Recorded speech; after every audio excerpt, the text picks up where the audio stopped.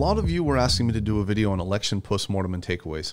As usual, I've really taken my time on this issue because I think that many of the lessons learned from the 2020 election are only barely making themselves visible now. Any election postmortem that is rushed after election day can only be a quantitative analysis of the numbers, not a qualitative analysis of the broader trends that will take time to reveal themselves. So here are my top 10 things that we learned from the 2020 election, part 1 through 5. 1. Disruption is out, stability is in. Trump's main appeal in 2016 was that he was here to disrupt the Washington status quo. It is no surprise to me that Trump, the real estate developer, was wired to see opportunity as a byproduct of crisis and instability. After all, market sell-offs, strategic bankruptcies, and having the right cash position to capitalize on the calamity of others are all par for the course when you're a Manhattan real estate developer. And when we look back to the art of the deal, we see what is essentially a manifesto of the Trump presidency. Erratic actions will compel your trading partner to take the deal that is offered to them for fear of what unpredictable behavior might come next, especially if you're in the leveraged position. In fact, this is the very same strategy that he would use to renegotiate our trade portfolio across the developed world. For more on this, see my video on why I voted red this year. This is classic Trump. Flirt with instability to extract concessions. Unfortunately, the 1-2 punch of a once-in-a-century pandemic, along with mass social unrest and spiraling economic collapse, all combined to create the appearance of an existential threat to humanity, and we all felt it. Mass disruption in the streets, broken windows, rioting, looting, sickness, pandemic, death, isolation, depression, economic collapse, and the loss of meaning as we all retreated to our home enclaves and lost our routines combined to create conditions where many Americans simply craved stability and a return to normal. But that is not what Trump promised. Trump was sent to Washington to destroy and disrupt, and that is the light in which he saw himself most clearly in. Unfortunately, the events of middle 2020 magnified his inability to bring people together and project the type of soothing and calm and confidence and protection that all people crave from their leader when they are genuinely scared out of their wits. Now, I know that many of you, my Trump-supporting friends, might see this and say, well, he could have been a unifier, but the media and the Democrats never gave him a chance. And while that might be true, that simply isn't good enough for me. To give a sports analogy, I don't like to hear excuses from losers. If you lost a fight or a big game, you don't make excuses. You must acknowledge defeat in order to truly learn from it. And at the end of the day, Trump was simply unable to unify and soothe the country in a time of crisis.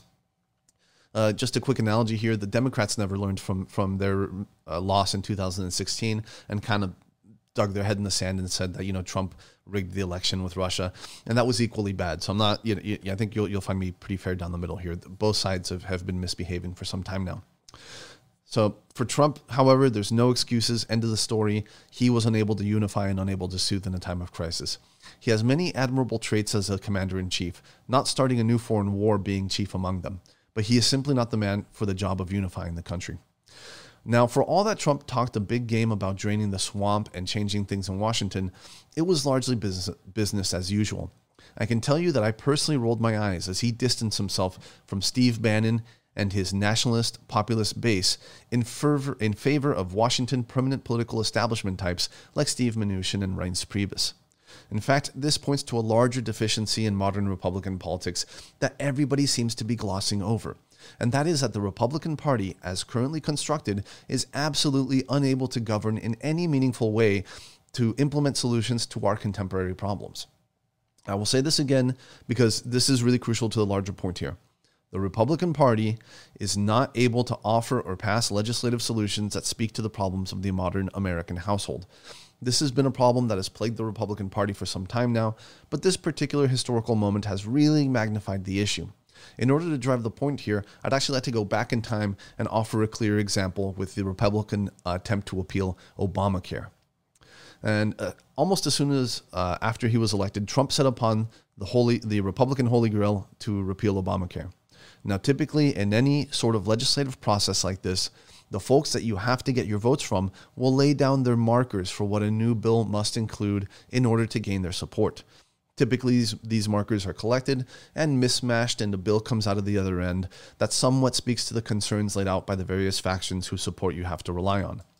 Then, after spinning the Rubik's Cube as much as possible, you come up with a piece of legislation that speaks to your competing priorities of the different legislators whose votes you need, and you approach them again with the following materials: actual language in a bill, and an explanation of how it would improve the lives of the people they are looking out for, an explainer sheet summarizing all of the changes, support from groups that are aligned with that particular legislator so that they can count on cover for taking a substantially controversial vote, and some sort of a promise of an ongoing commitment, a meeting, a handshake, a deeply personal assurance that the president and the legislators will work together to fix any fallout resulting from the changes so that they are not left holding the bag. Trump didn't do any of this. Instead, he took the negotiations largely to Twitter, and he was derided by much of the mainstream media for his inelegance in the nuances of legislative negotiation. However, the media's desire to simply make fun of Trump as a bumbling baboon careening his way around the delicate legislative negotiations failed to capture the larger fatal flaw that underpinned the inability of the Republican Party to move on healthcare. The Republican Party, as it stands, simply does not have the ideological capability to pull on the levers of government to create legislative outcomes. Just try it yourself as a thought exercise. Try to solve the medical insurance marketplace for people under the age of 26 with pre-existing conditions without the help of a new government office, a new government program, or a subsidy of some sort. Spoiler alert, it can't be done. For this reason, the Republican Party operates best when it is in the obstructionist minority or as part of a divided government. They don't actually have solutions that speak to the people that are hurting now in American society. And the negotiations, the current negotiations over the COVID relief bill are another example, unfortunately. In short, if you got the money, or if you got it made in the shade, the Republican Party is the party of obstruction, of slowing down government, and preserving the conditions that are favorable to you. If you need help, don't look to the Republicans to create innovative new programs to come to your rescue. The economic libertarian wing of the party that has a strong plurality of votes within the caucus is simply not going to go for it.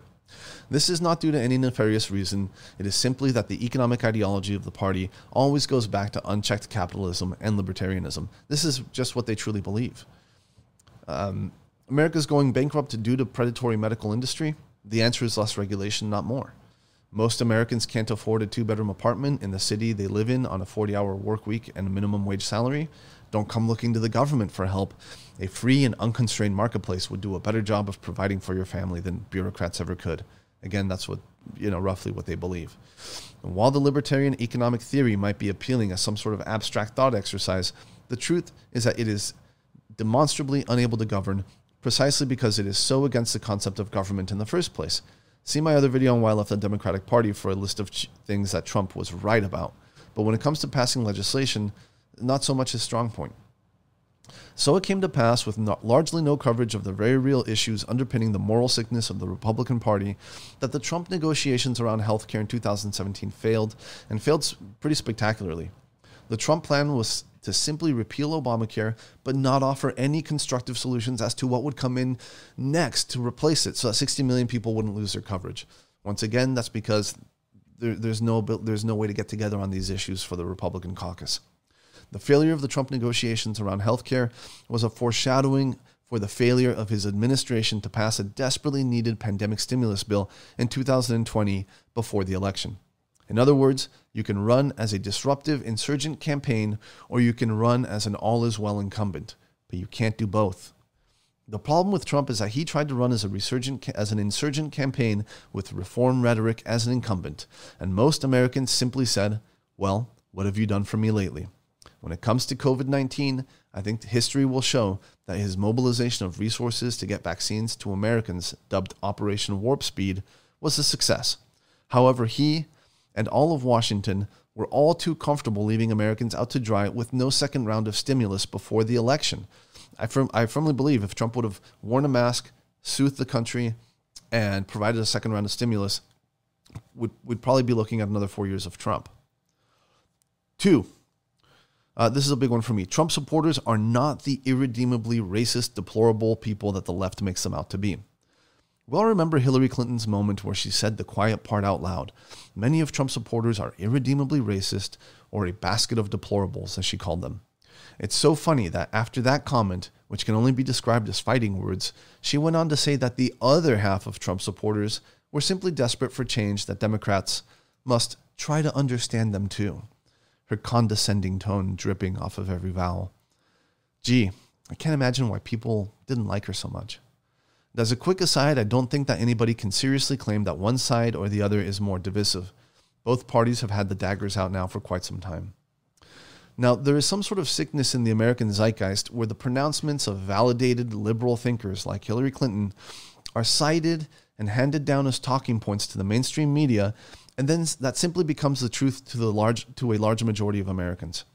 A liberal thought leader, in this case Hillary Clinton, says that Trump people are racist, and then smart-looking people on TV, and they always wear glasses, validate and repeat that opinion. CNN makes features on the subject to further reinforce the talking point. Then they bring on intellectuals to provide academic buttressing for their absurd claims.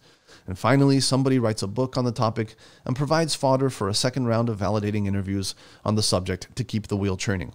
And this way you kind of keep a talking point in the news cycle for longer and longer. This chain reaction of validation and mass media brainwashing is like chum in the water for political wannabes and fake thought leaders at the local level who want nothing more than to piggyback on the news cycle and create a name with this sort of issue. That is to say, the effect has its own momentum and is self-rewarding for people that pile on. We've all seen these so-called fake thought leaders and public intellectuals write into our local papers or blogs with their own take on whatever the mass media brainwashing machine is handing down the pipeline, and with good reason. Viewpoints that challenge existing power structures are silenced, and those people are quietly banned from polite society. Now more than ever, the price for dissent is increasingly tied to your livelihood and your ability to provide for your family. But if you put out content that reinforces the existing power structure, you are amplified, validated, showered with compliments, labeled as a thought leader, invited to come on shows, connections swell, and you become generally more valuable. We've all seen it, even at the local level. In this case, Hillary's dangerous pronouncement that the Trump supporters are irredeemably racist followed the same path. She made her stupid, dangerous, bordering on calling for civil war comment, and the Trump campaign lashed out. Then the mainstream media came to her aid to start churning the machine that I just described above to validate her remark. Supposedly neutral journalists began to evaluate her comments in a manner that were friendly to her. CNN would run features about hate at Trump rallies. Public intellectuals from the left would come on the news shows to talk about the racist roots of our country and further buttress Hillary Clinton's claims. Books were written, and we would all see our local political wannabes and posers parrot the same claims at local level in order to socially signal their own virtue and to reap the social rewards of aligning themselves with what they perceive to be the new power structure. The idea that Trump supporters are racist simply became the talking point. End of story. The fact that the left could see that Trump had a diverse coalition, such as myself, an immigrant from Mexico, and my Japanese-American wife, whose grandparents suffered 2 years of internment during World War II, did not matter. We were either also racists, some form of race traitors, or simply fools. They did not want to engage on the merits, and so it came to be that we were simply labeled irredeemably racist deplorables. But the truth is that the facts on the ground of the campaign and the election simply don't bear out that reality. People didn't vote for Trump because they're racist. Here are a couple of quick facts that I think better speak to the reality of the 2020 election. The lack of economic relief on a second stimulus package did Trump in. Many former Trump supporters, particularly the high-voting senior bloc, simply made an evaluation that Trump was not delivering for them on economic relief, and they chose a different path. No racism, no hatred, just Trump's not delivering, choose a different path. Secondly, and I really think this is really what did him in, there are now less jobs in the American industrial Midwest than there were when Trump took office. Trump liked to brag about a renaissance of good-paying manufacturing jobs on his watch, particularly after the passage of his tax cuts, and he would argue as a consequence of the trade war with China. The truth, I think, is somewhere in the middle, but nowhere are jobs in the industrial Midwest to be found. Automation and advanced manufacturing are now so prevalent as to be competing with the low labor costs of China and the other low labor cost areas of the world. Additionally, there are some things you do not want made by hand, such as natural gas turbines or complex flight equipment, advanced automotive such as Tesla. Textiles will continue to be produced in China, and the Eastern Hemisphere for some time, but advanced manufacturing will bloom once again in America because the cost of labor is being undercut by automation. Another contributing factor to the return of manufacturing in America is the shale and fracking revolution of the last 15 years. Fracking has allowed America to wean ourselves off of Saudi oil, so much so that we are now a net exporter of oil. That is quite a change in 15 short years. The fracking revolution has also brought American energy prices lower, and when you add in Trump's China tariffs, the mix of labor, energy, and import costs to get, the primary inputs for a business finally begin to shift in the Made in America favor. So what was the problem for Trump? The jobs came back in the wrong areas for him. The industrial Midwest, such as Pennsylvania and the states surrounding the Great Lakes, all continued to suffer manufacturing job losses throughout the Trump years, and certainly during the COVID era. Instead, American Manufacturing 2.0 sprang up in the frontiers of the technologically savvy coastal corridors and the Great Plains, which hosted the American fracking boom. I'll go over some numbers here shortly, but I always think it's easiest to just see and trust the advice of our eyes and our gut. Think of Tesla's plant in Nevada or the oil derricks in Wyoming. Neither of those manufacturing booms did anything for the constituencies in Pennsylvania, Wisconsin, or Michigan that sent Trump to office in 2016. Okay, here are some numbers according to a study by the Economic Innovation Group, a Washington-based think tank. The Mountain West and the energy-rich Great Plains have experienced much faster factory job growth than the Great Plains states that are crucial to Mr. Trump's hopes of winning a second term. Nearly every state west of the Mississippi added manufacturing jobs faster than the national average in 2017 and 2018, the analysis shows. Nearly half of the counties that had more manufacturing employment in 2018 than in 2010 are in the West.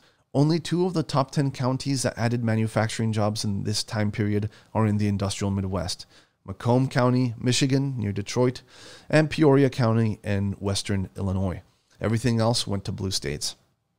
Okay, I think you get the picture. So going back to the original claim that Trump's supporters are a basket of deplorables and irredeemably racist is not true.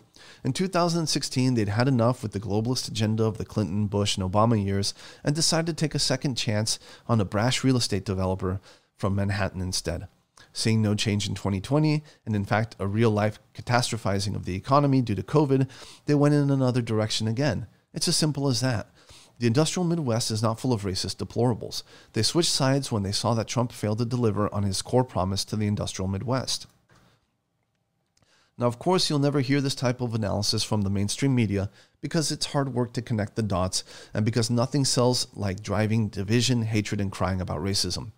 CNN and others will simply keep hammering the race issue to drive ratings, but the reality is that most Americans are decent, hardworking people who desperately long to return to normal, who need help for their families in a once-in-a-century pandemic, and who are looking for national leadership to bring back the sustained economic prosperity of the post-World War II era.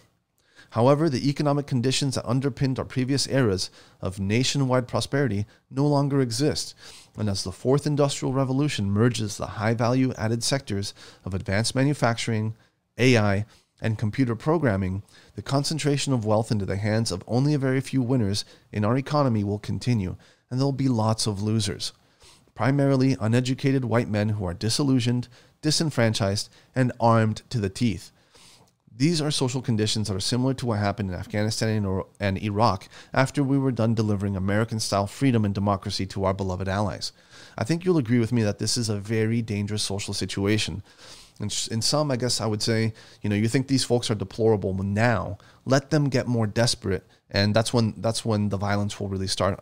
I fear, unfortunately. So, to just recap this point, I think the data bears out that these are not a basket of racist and deplorable people that only view the election singularly as an opportunity to cast hate into the ballot box. That's simply not true. Okay, Trump's promise to bring manufacturing back, to some extent he did, but it was in the wrong areas for people that voted for him. And so a lot of people just chose a different path. It had nothing to do with race. 3, a return to normal is a return to Trumpism, or worse. As the Biden administration begins to transition into power, the permanent political establishment will work very hard to act as if the Trump presidency never happened and invalidate the cries of help from his base. Never underestimate the ability of the power centers of this country to bring heaven and earth together to preserve the status quo for their preferred constituencies. In this case, the preferred constituency of the Democratic Party is a professional managerial class in the coastal corridors, who never came to understand the grievances of the disaffected industrial Midwest. And so we will return to a national economic program of globalization, further displacing job losses in the industrial Midwest and intensifying the wealth gap and unraveling of our social fabric. There will be lots of talk from the government, media, and our social institutions about returning the country back to normal and ensuring that there is never again a place in American politics for hatred and whatnot. In short, the Democratic Party and the mainstream media will try to sell us on the idea that the Trump administration was some sort of historical anomaly, a national racism-induced fever dream, if you will. Never forget, this is exactly what they did to Bernie as well in 2016, and actually again in 2020. That's its own outrage. The contemporary Democratic Party is like the captain who cried full steam ahead and drove the Titanic into the iceberg. Establishment Democrats will conflate Biden's victory with some sort of mandate for a return to the globalist economic program, and they will continue to stoke the fires of division. Remember, the Trump wing and the Bernie wing of American politics are both out there, and they both feel like they are continually ignored in the discourse of polite American society, and they're pissed. If something is not done to speak to the concerns of these two constituencies, I fear that the next populist who comes around is going to have genuine dictatorial qualities. After all, we know that dictators come around when the population is radicalized. How do populations get radicalized? Well, the political circus and economic hollowing out of the middle class of the 2016 to 2020 cycle is an excellent introductory course. In short, a vast majority of Americans are pissed off, and a simple return to normal isn't going to cut it for them. They were pissed the whole time. Let's take a trip down memory lane to better understand what a twisted nightmare a return to normal would be for most Americans. Prior to the pandemic, most Americans did not have even $400 in the bank for emergencies. This statistic has, of course, only gone downhill since the beginning of the pandemic. The concentration of wealth in the hands of fewer and fewer Americans and the increasing desperation of the American public to provide for their family. As we know, much of the impetus for voting for Trump in the first place was the sense from many Americans that America was in a state of managed decline and at the hands of the wealthy globalist elite who somehow managed to extract personal wealth through the financialization of the decline in American preeminence in the world while everyone else took a hike. Finally, I believe that there is a certain type of immorality to go back to normal and pretending that all is well in American society when we are so clearly coming apart at the seams. And I mean this in every sense of the word, economically, socially, spiritually, etc. For this segment, I will lean heavily on the works of Professor Richard Wolff and his generalized critiques of capitalism, and Charles Murray's book, Coming Apart, The State of White America, 1960 through 2010. Though I'll just say the book focuses on white America just because he had to make the demographic sample about somebody, but the trends can be extrapolated for America in general. So don't let that become a code word that kind of turns you off from the lessons of the book. While these two citations and these two books may seem lofty and hard to follow, I'll give you a simple Cliff Notes version of what I'm about to say.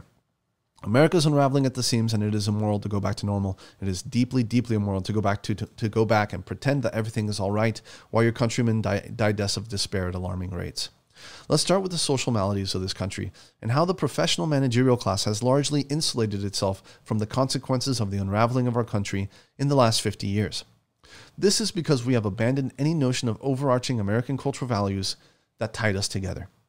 Instead, what we have are cultural enclaves that sort themselves out through age, race, education, occupation, and increasingly geographic region.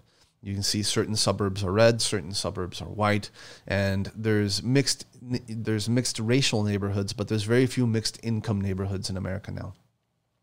Let me put this another way that might be easier to explain and save me even more prolonged explanation. You remember the TV show Mad Men? The iconic main character, Don Draper, is a big shot advertising executive in New York City in the 1960s, I believe, maybe the 1950s. This guy was a seriously influential player and a handsomely paid individual. Remember his house or his car? He actually lived in a little unremarkable suburban neighborhood, probably 1,500 square feet if that. Think of a modest 3-bedroom home in a working class community. 1 bathroom, maybe 2 if you're really rich. While it may seem that I'm getting off topic, this is precisely a good metaphor for the unraveling of the American social fabric. You see, back then, if you attained any sort of success, you were in many ways expected to stay put and, imagine this, lift up the community around you. Look back at the series and how it accurately depicted American life in that era of our development. It was truly a mixed income neighborhood. I challenge you to drive around your neighborhoods of your respective communities and see if you can identify a mixed income neighborhood. See, back then, as you grew up, you were tied to your neighbors, your church, your fraternal organizations. And so it was that leaving town after attaining some measure of financial success was in many ways unthinkable. You grew roots. You didn't go to some enclave in El Dorado Hills. You didn't go to some wealthy, gated community. You stayed put. After all, you had responsibilities to the people around you. The arc of the last 50 years of American society has been the gradual substitution of our founding values of religiosity, family, work, and voluntary communal association for secularism, education, careerism, and progressive social theory. To give a quick breakdown of just how complete the unraveling of our social fabric has become, let us consider the following. 1. Less Americans than at any point in history are regularly attending church. I'm not a believer myself, but I recognize the tremendous good that church does in our society, and I think that church attendance being down is probably a bad thing for America. If you are 30 years old in America, you are more likely to be living with your parents than with your married spouse. Cohabitation under marriage is at an all-time low. The pool of men who are claiming some form of extended unemployment or disability payment for being out of the labor pool has skyrocketed in the last 30 years. It used to be that if you were an able-bodied man without a job, something was seriously wrong. Now it's, I'm not going to say okay, but it's a thing. You know, young men stay home, play video games, collect a check. Finally, there was a tapestry of voluntary associations that were non-governmental and also not of the church that would help weave together our social fabric as a country. I'm talking about the Elks, the Junior League, the Kiwanis clubs, etc. These are almost anachronisms now. They hardly have a place in our society and are largely out of context. Why is that?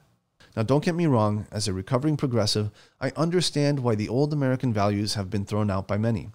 As many activists love to say, the good old days weren't so good if you were black, brown, woman, or gay. So the modern secular progressive movement really started as a conglomeration of the aggrieved parties in American society who never had their grievances fully resolved, much like we're seeing today. The problems were ignored and they lingered like an unpaid bill.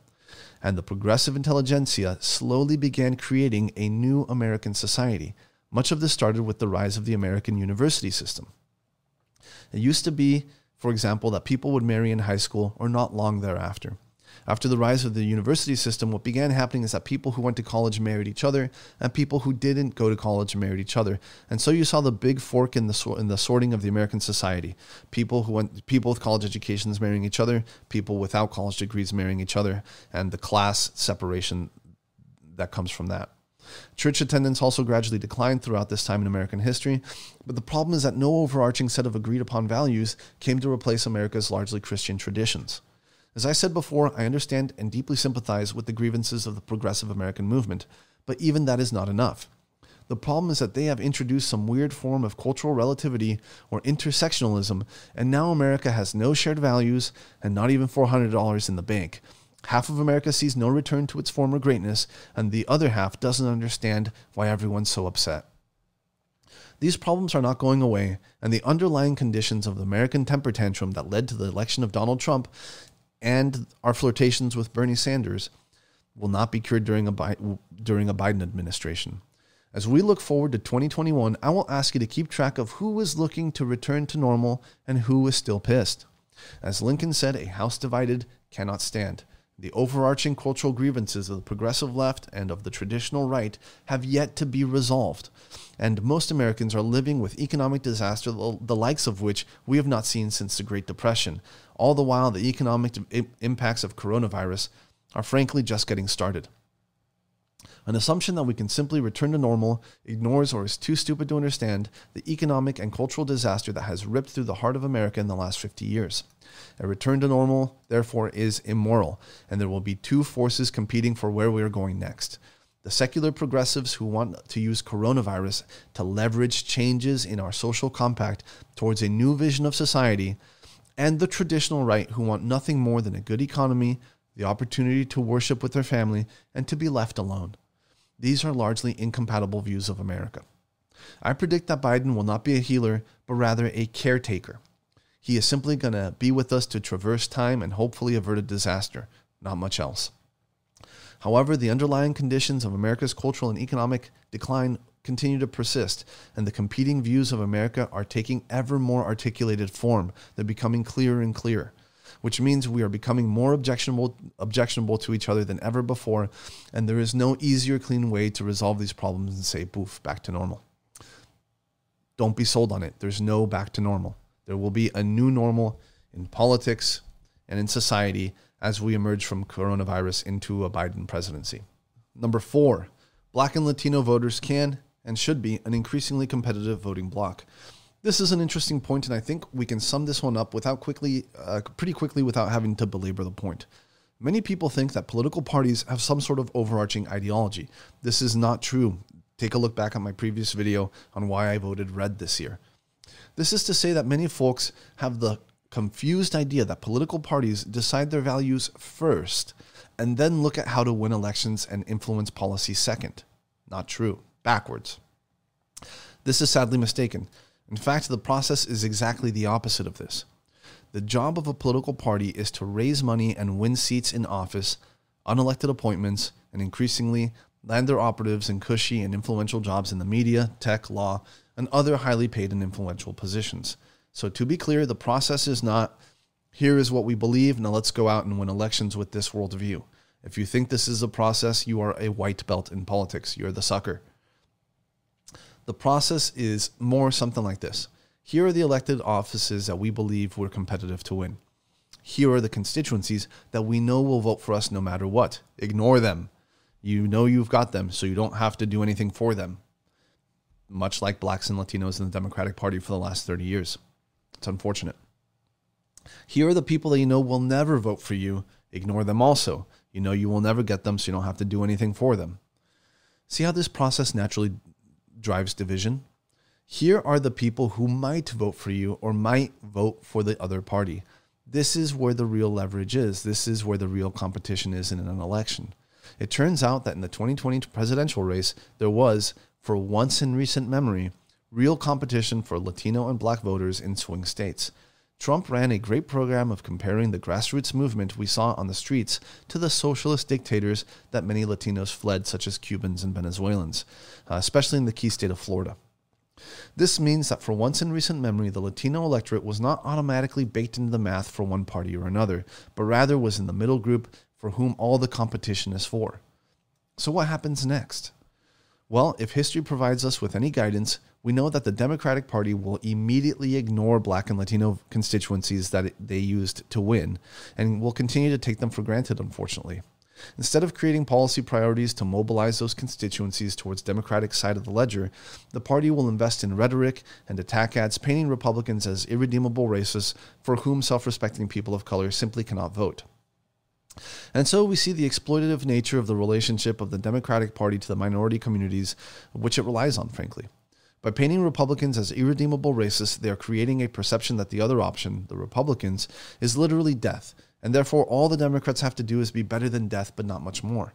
As long as the Democrats can paint the Republicans as an entirely unacceptable option for minorities, then they can continue to take their votes without actually producing the results for them. This is brainwashing and exploitation at its highest levels. However, the Republicans will do their own postmortem on the election and realize that there is now a viable black and brown coalition that they can cater to in order to win elections. This is going to be tremendously empowering for the black and brown communities in America, particularly in swing states. The Republican case for black and brown votes will look something like this. 1. Social issues. This one is clear. Black and brown voters, by and large, are not fans of the social program of the Democratic Party.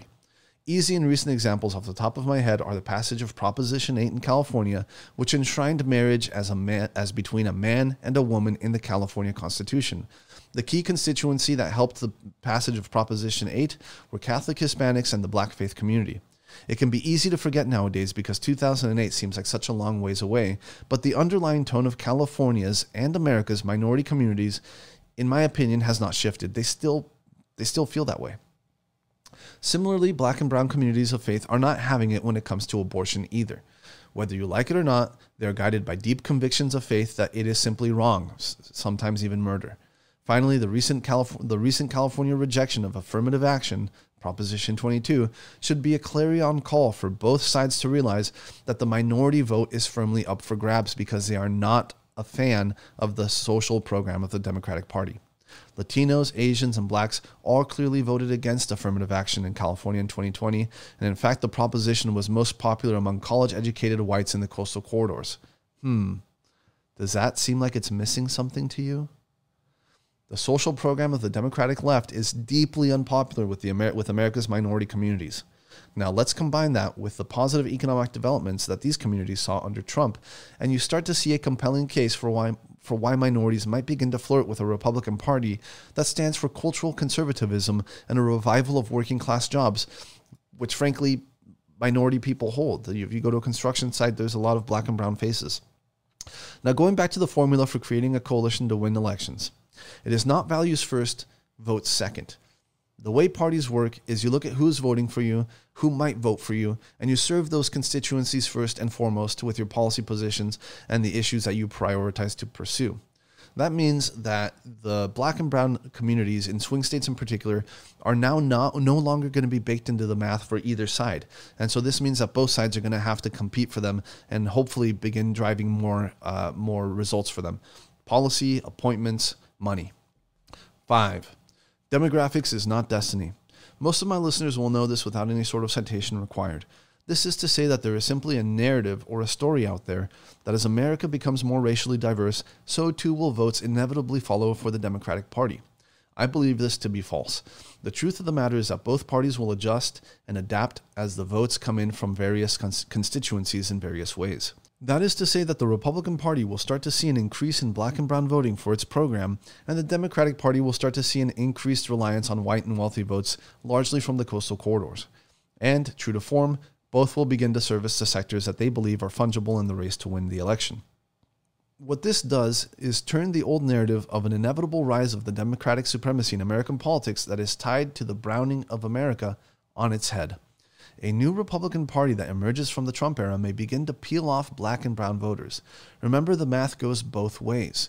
Up until now, the Democratic program was to win 86 or 97% of the black and brown votes in all jurisdictions. Communities of colors defecting to the Republican platform at rates of even 10 to 15% are disastrous when the math of the Democratic coalition assumes 97% loyalty rate just to hold on to power. If the Republican Party can hold on to old coalitions and bring in something like 20% of the minority vote, then the math all across the electorate looks different. And this undercuts the notion that American demographic shift will inevitably lead to rise in Democratic politics. Instead, both sides, Democrats and Republicans, are now making serious place for each other's voting bases. Another example is the Union Hall constituency that is typically Democratic, beginning to flirt with Trump in 2020 as a positive response to his protectionist stance on trade and globalism. So, as the voting blocs that comprise both of the parties change, expect to see the values and policies espoused by both parties begin to change to match that as well. As I've said before, a party is not an ideology or a guiding set of values. It is a power center that seeks to win elections, appointments, and prestigious jobs within influential organizations. The parties will gradually switch their baseline meaning of their identity in order to reflect the votes and the coalitions that are coming to bear for them. In sum, demographics is not destiny. Both parties will surf the wave. Okay, that's my video for today. Thank you so much for listening. I really appreciate your engagement. Don't be afraid to hit the subscribe button right down there and maybe drop a comment to join the conversation. Stick around next week also for issues 6 through 10 on election takeaways and broader social trends and political trends that we're going to see in 2021. Thanks again.